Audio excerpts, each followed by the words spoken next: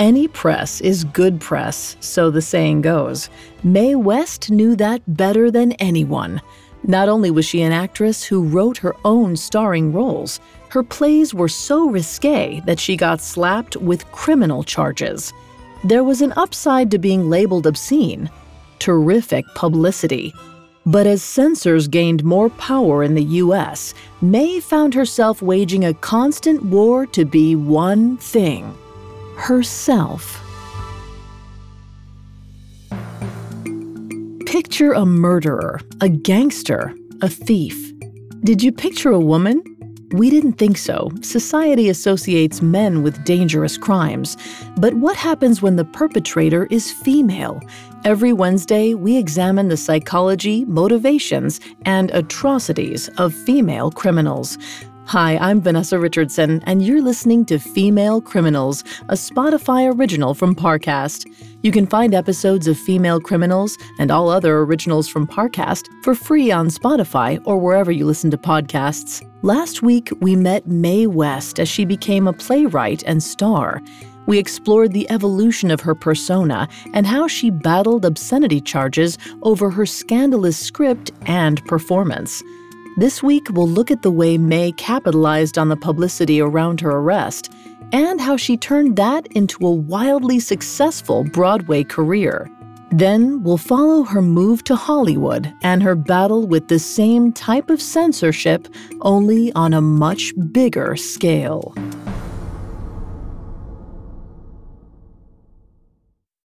This episode is brought to you by Anytime Fitness.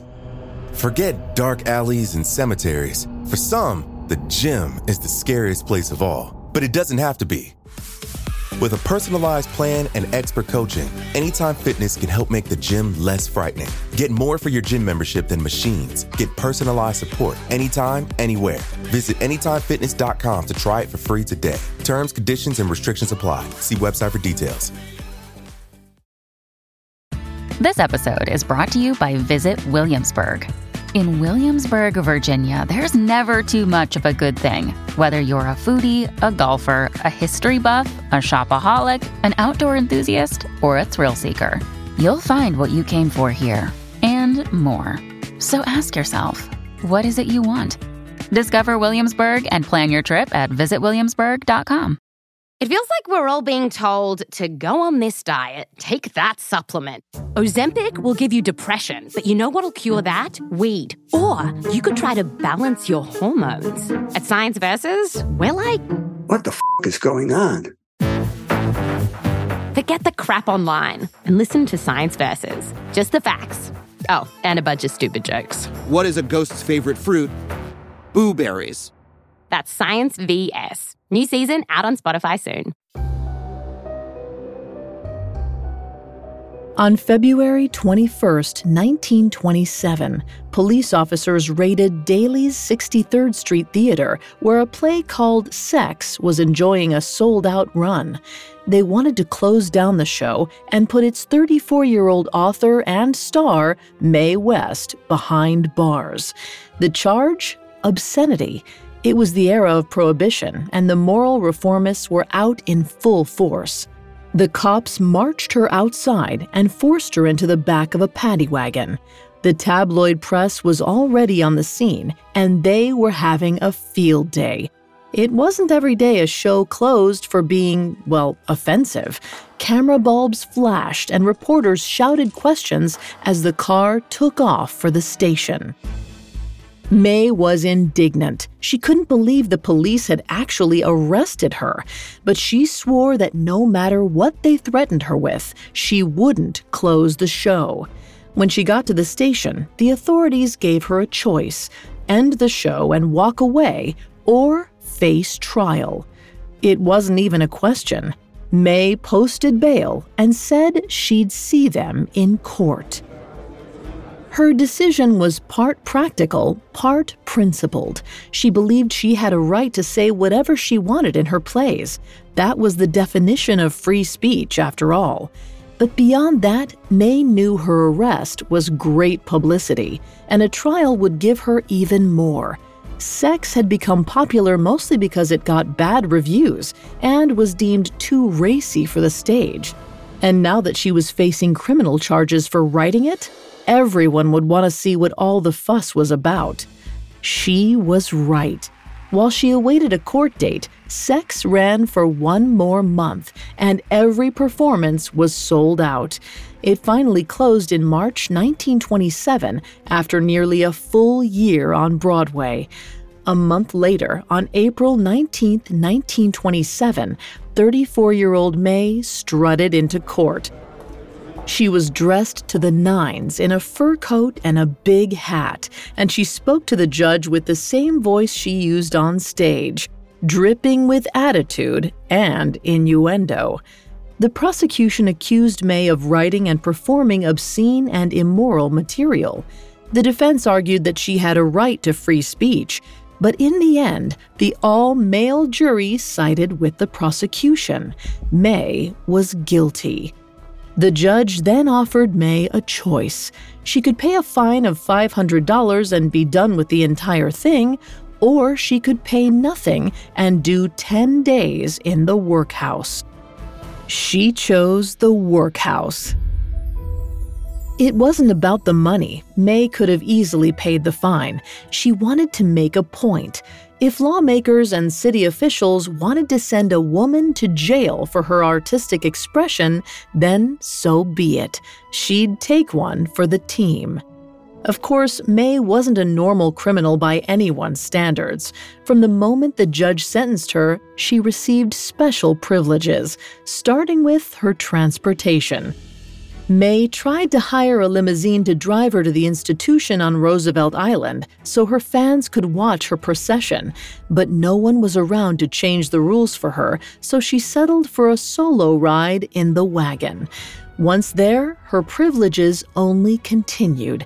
In a famous showdown with the warden, she refused to wear the prison underwear, saying she preferred her usual silk undergarments. It didn't take him long to acquiesce. He also assigned May a private room, gave her work in his residence, and would take her out on evenings with him and his wife.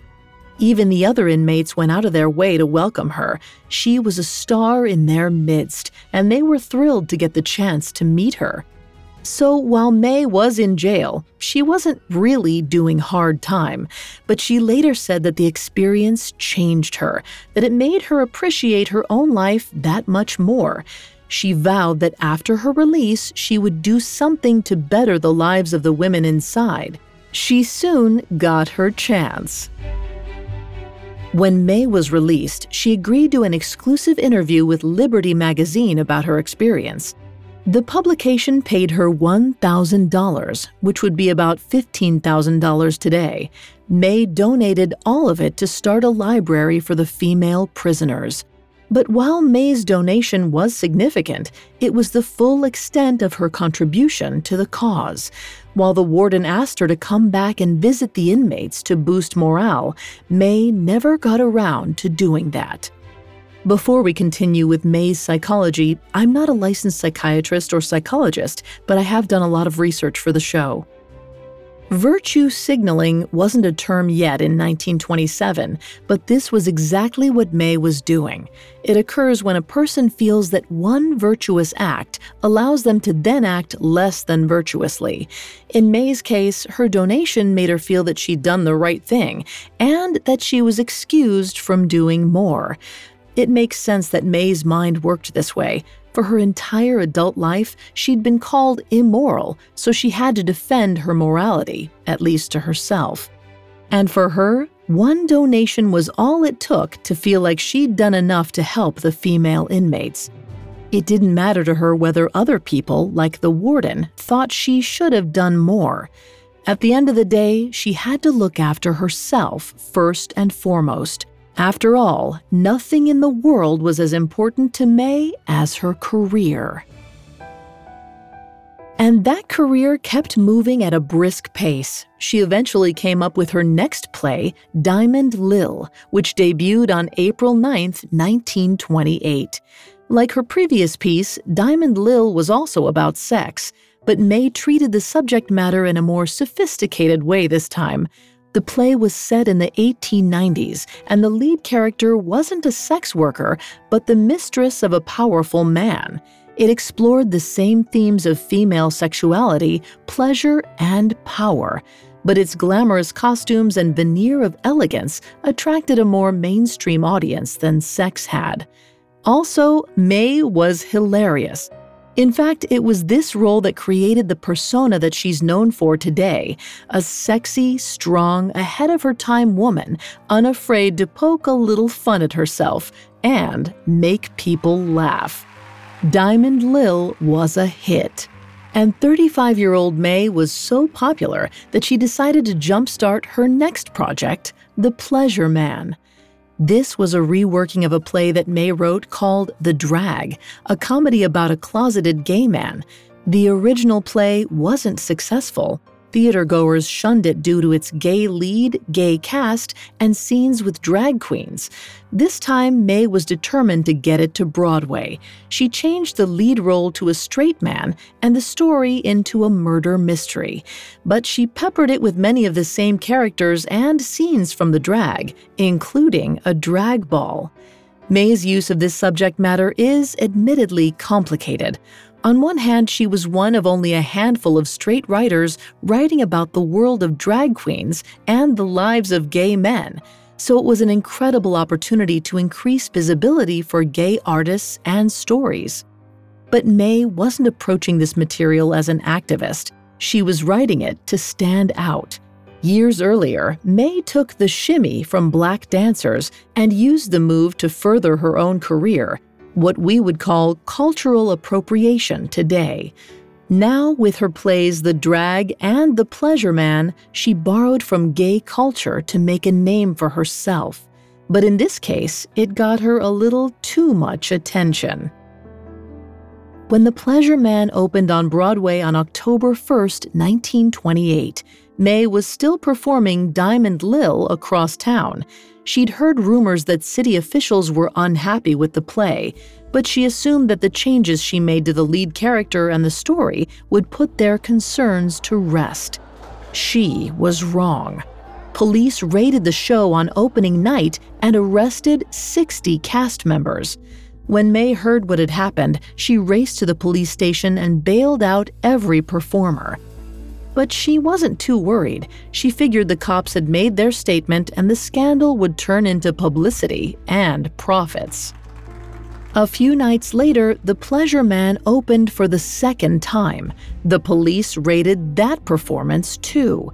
May bailed out her cast members again, but this time the city planned to prosecute her and the rest of the actors for indecency. This meant possible jail time for everyone. May didn't mind taking the fall, but she refused to jeopardize her cast. Reluctantly, she closed the show.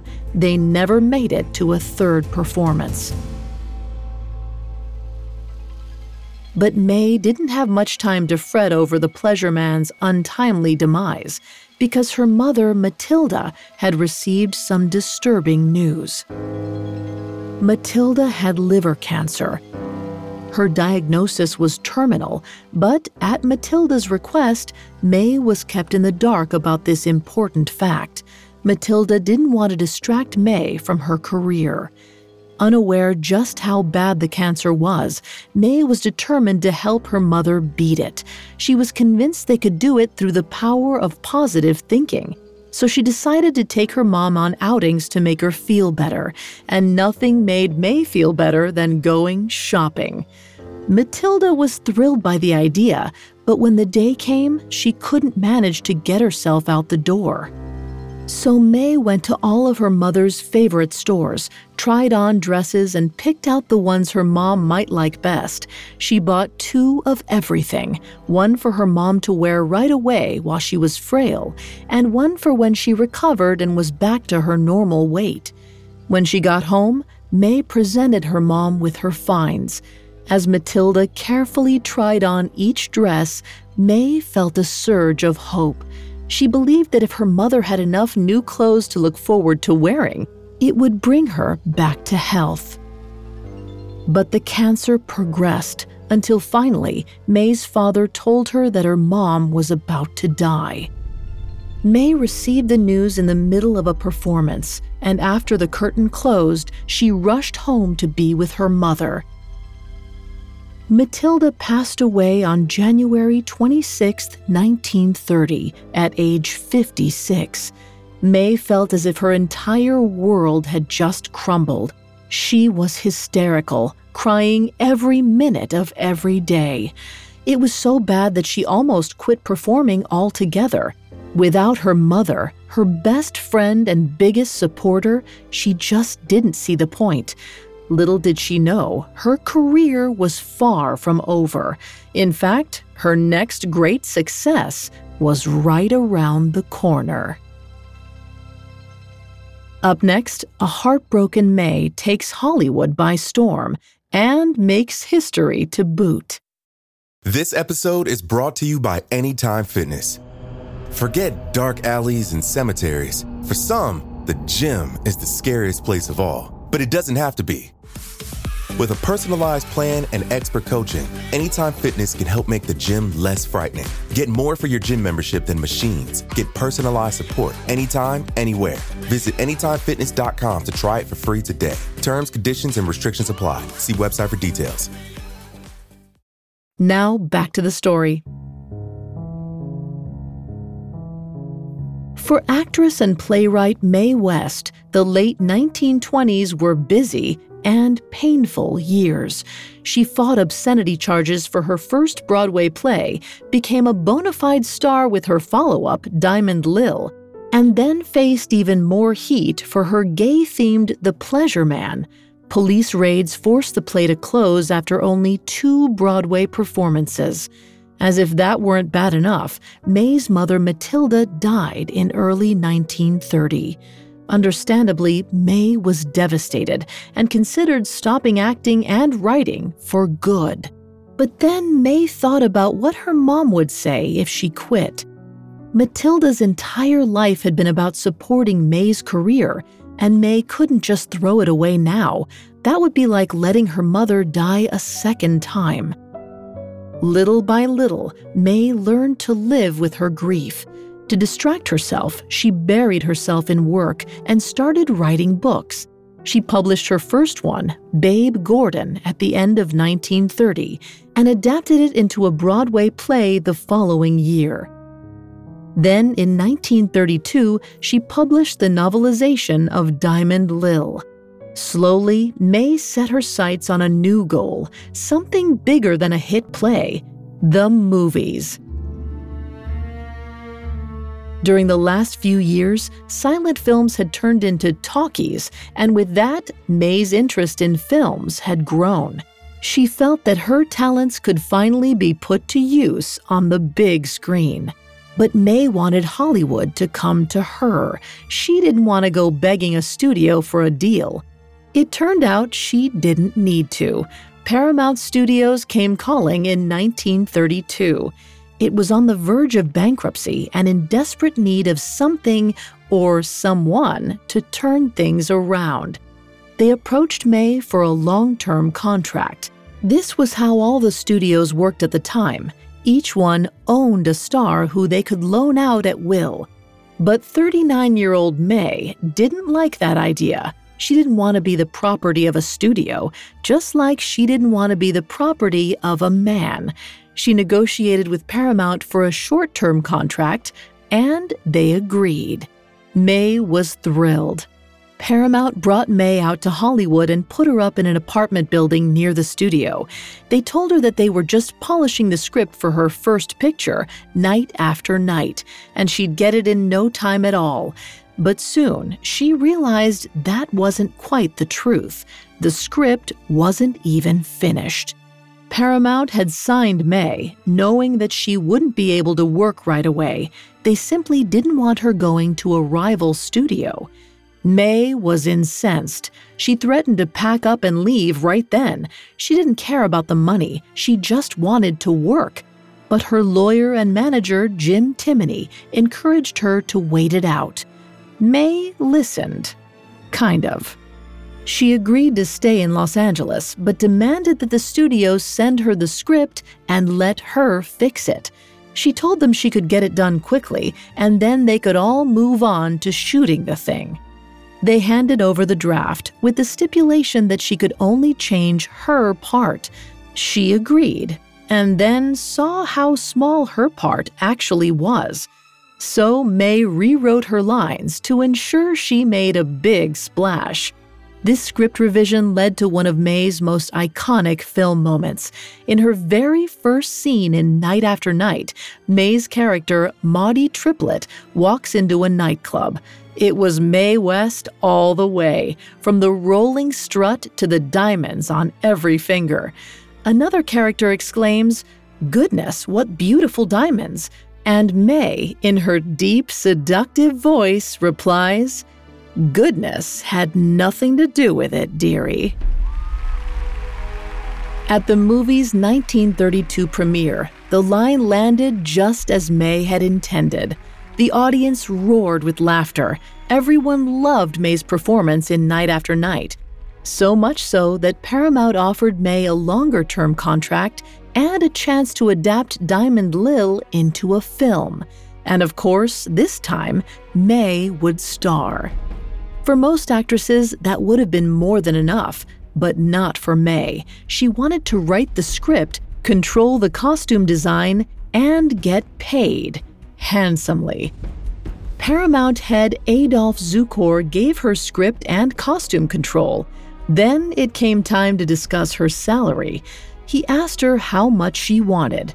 She asked him how much he made in a year.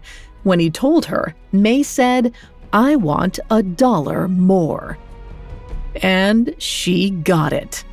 The deal wasn't just unheard of, it was revolutionary. Never before had an actress had so much control over her own image or been paid so much, and up to now, May had made only one Hollywood movie, but she knew exactly how much she was worth.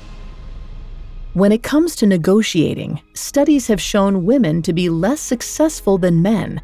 There are a variety of societal and psychological reasons for this, but a recent study by researcher Elaine Hong found that things change when power comes into play.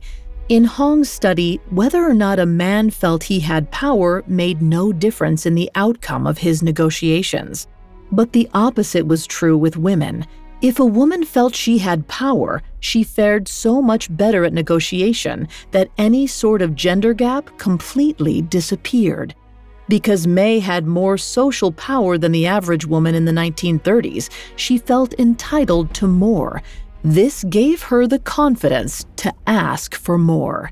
In doing so, she got what she wanted and shattered all sorts of gender assumptions and stereotypes in the process. May got to work writing the screenplay for Diamond Lil and searched for her leading man. There was no shortage of actors around town, but Mae West wouldn't settle for just anyone. She needed the perfect co-star. One afternoon on the Paramount lot, May reportedly caught sight of a young man walking down the street. She stopped dead in her tracks. He was the most beautiful man she had ever seen. Not her type exactly. May preferred muscle men over pretty-faced actors, but she knew this man was exactly the type to light up the screen. She turned to her companion and asked who he was. Her friend told her his name, Cary Grant. Grant had only done a few small pictures, but May didn't care about any of that, nor did she care that he was 11 years younger than her, an age gap that was usually flipped in men's favor. All she knew was that she wanted to cast him, and no one said no to Mae West. Diamond Lil was renamed to She Done Him Wrong and premiered in February 1933. And it was everything May had dreamed of her first starring picture role. The film was a staggering commercial success. It had only a budget of $200,000, but it made $2.2 million at the box office. Today, that would be nearly $45 million. It was just what the struggling studio needed. Only 4 months later, Paramount was back in the black. With that film, May became a true Hollywood star, and her leading man, Cary Grant, became one as well. They were so popular together that they starred in another movie later that year. Mae West wrote that one too, called I'm No Angel. She played a lion tamer who sues her ex-fiancé for breaking off their engagement. The film was a hit with women who loved seeing Mae play a likable, smart, and independent woman who was beautifully dressed even while taming lions. And Cary Grant was pretty easy on the eyes as well. But not everyone loved Mae West. Her double entendres and sexual innuendos were drawing the attention of the censors who were gaining traction in Hollywood. Joseph Ignatius Breen was one of them. As the head of the Hollywood censorship division and a dutiful Catholic, he saw it as his responsibility to police the film industry's morality. As far as he was concerned, there was far too much violence and immorality in pictures, and it was affecting the children of America. That included a worrying trend he and others had seen in movies lately: unabashed female sexuality. It seemed to be everywhere. Marlene Dietrich kissed another woman in the 1930 film Morocco. Jean Harlow played a social climbing woman who uses sex to get to the top in Red-Headed Woman. But by 1934, the actress who surpassed them all was Mae West. Other movies might have had a few scenes that bothered the moral reformers, but Mae's scripts had risque jokes on every page. Plus, her lead characters were always fallen women who never seemed to learn a moral lesson. It drove the moral reformists crazy. After much back and forth with the studios, the censors finally won. In July of 1934, the Production Code Administration opened its doors. The administration's sole purpose was to regulate movie content. And while Hollywood bigwigs weren't thrilled with this development, it was better than the alternative: federal oversight. Under the new production code, also known as the Hays Code, studios had to submit their scripts in advance. The Hays office would mark it up with any changes they deemed necessary, and then they'd trade script revisions back and forth with the studio. They fought over every cut or alteration until the Hays office gave their final approval. And when a script got final approval, it couldn't be changed. Mae had a hard time getting much by the censors. She started to put things in the script that would embarrass even her, just so they wouldn't notice the lines she actually wanted to keep. It was a slow and subjective process, and often Mae would be censored for things that other actresses could get away with, just because she was Mae West. At last, her success proved to be something of a liability. By this time, 41-year-old Mae was the highest-paid actress in the U.S.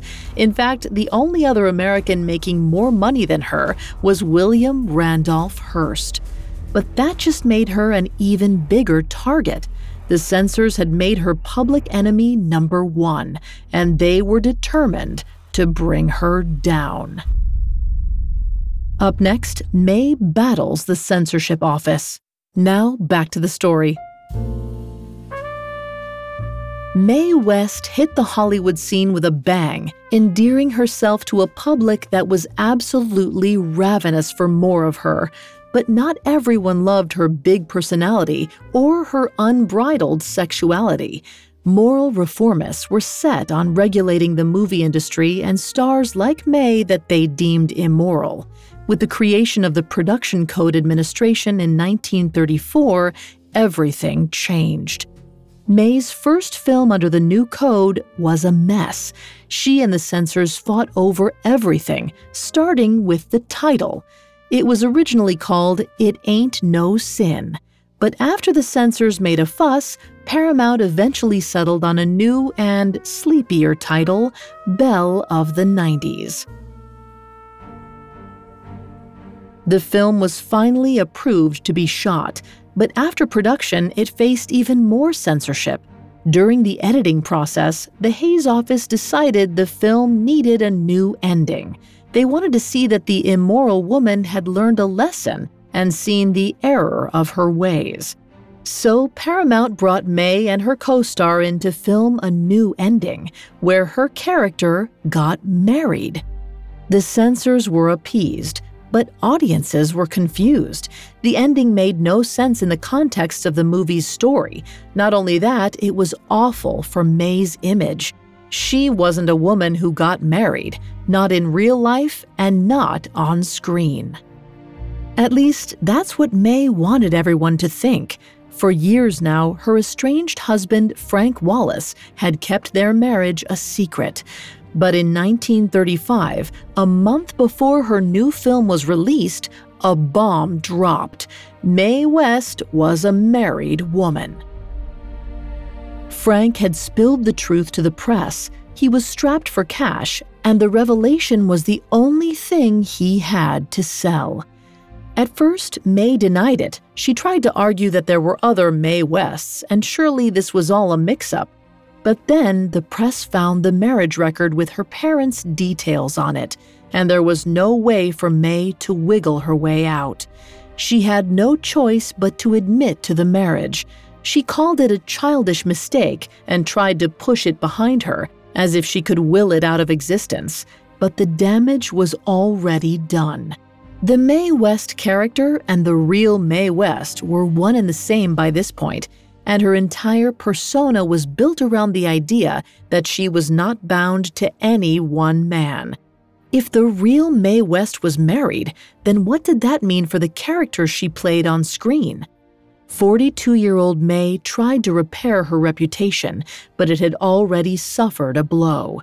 Between the censors whitewashing her performances and the revelation of her secret marriage, May seemed poised for a fall.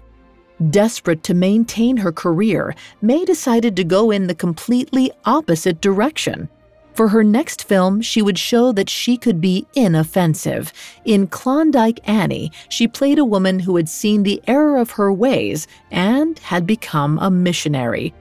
But that didn't land well with audiences either. No one bought that Mae West had found religion, and no one asked for that either. The allure of Mae West was that she was a fun, bad girl. The good girl version was far less entertaining. May did 2 more films with Paramount Studios, but her star was fading. When her contract expired, they decided not to renew her. That opened the door for Universal Studios to approach her in 1940. They wanted 47-year-old May to star in My Little Chickadee with W.C. Fields. She agreed, hoping that the film might be the comeback she needed. The movie itself was successful and remains one of May's more well-known films, but she struggled in the role and felt out of place. After all, she was nearly 50 and was still playing the same character. Where other actresses could disappear into different characters, May couldn't play anyone but Mae West. She was trapped in the persona she had created. And now that she was getting old, at least by Hollywood standards, she didn't know where she fit. There was no way she was going to play someone's mother or, God forbid, grandmother. So after one more lousy film, May decided to change things up once again.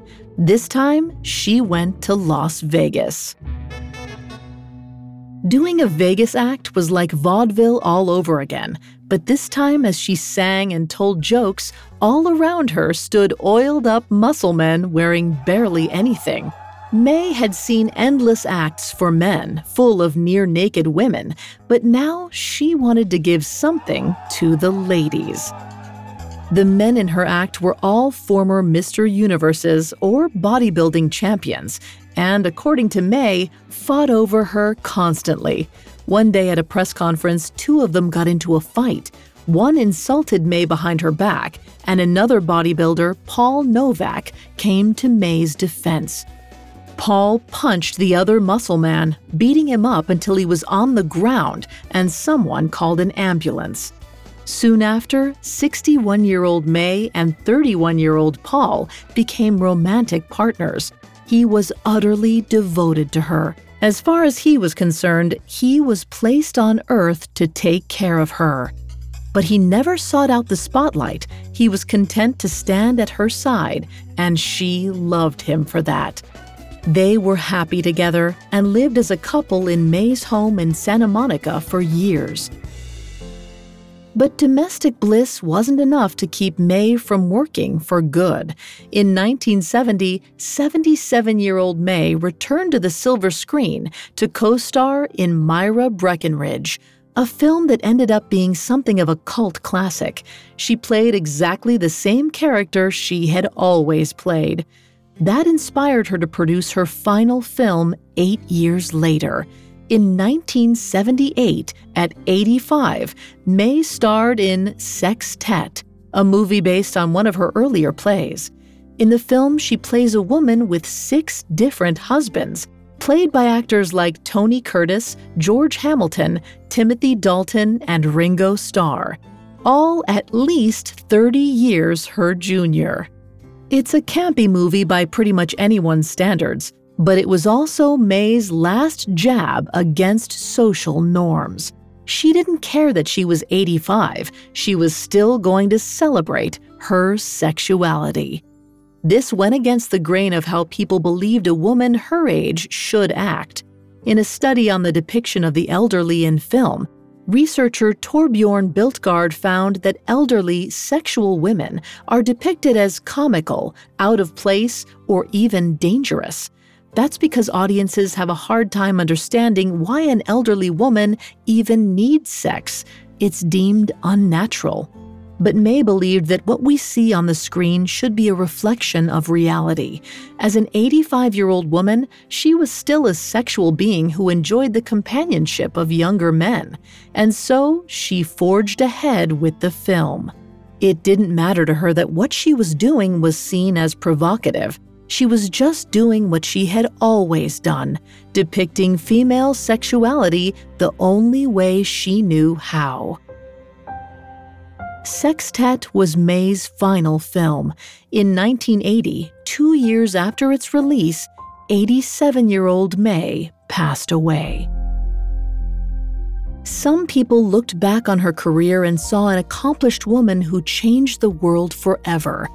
Others saw an exaggerated, campy performer who was fun to parody. But May never cared what anyone thought. One way or another, she knew that she had accomplished what she had set out to do with her life. As she famously said, "You only live once, but if you do it right, once is enough." Mae West did it right.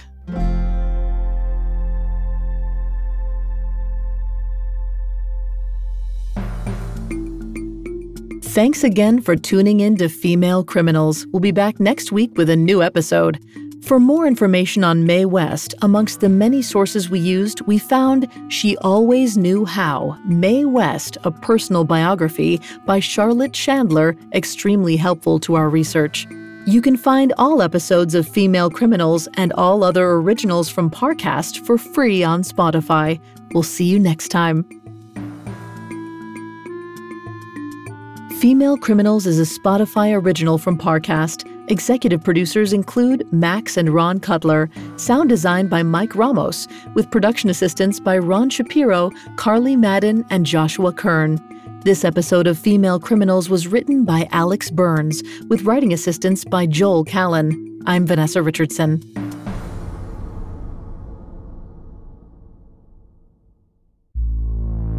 Thanks for listening. If you enjoyed these episodes and want to hear more, remember to follow Female Criminals free on Spotify or wherever you get your podcasts. New episodes air every Wednesday.